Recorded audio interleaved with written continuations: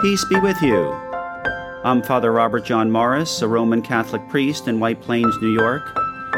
Welcome to the Daily Pod for Wednesday, October 26th.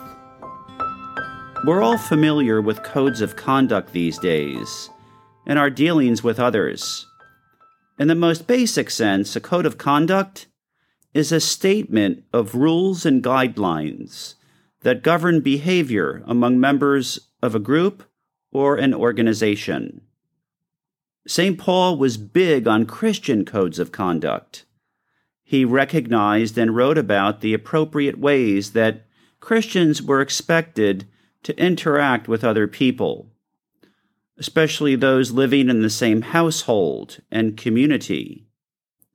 He wrote about the ways husbands and wives should help one another by their willingness to make sacrifices for the good of the other. He wrote about the ways that children should respect and honor their parents at all times.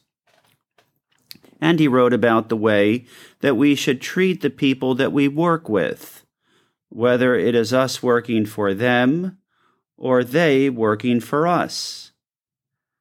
St. Paul wrote about these things because it matters how we treat one another. There is a basic sense of civility and honor that we are all called to live by. God expects this of us.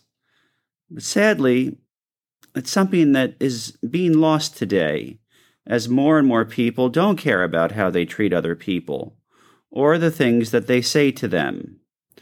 So Christian codes of conduct are more important than ever. What also seems to be slipping away from people in our culture is an objective moral order.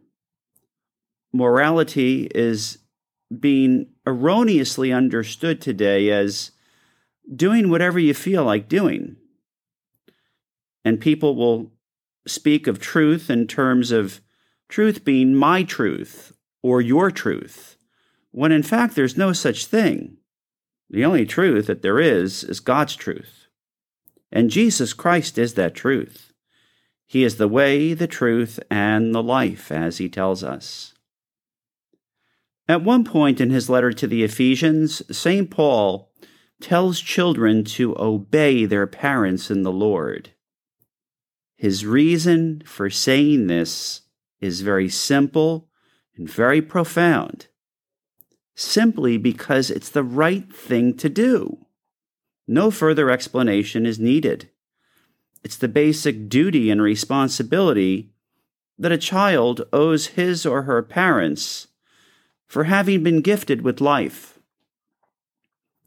And of course, there are countless other basic duties and responsibilities that we all owe one another, for the simple and very important reason that they're the right thing to do. In the eyes of God, in every situation, there is that right thing to do and a wrong thing to do. So do the right thing, and if you don't know what that is, then pray about it and give some intelligent consideration to it. And with the inspiration of the Holy Spirit, you will do it. Amen.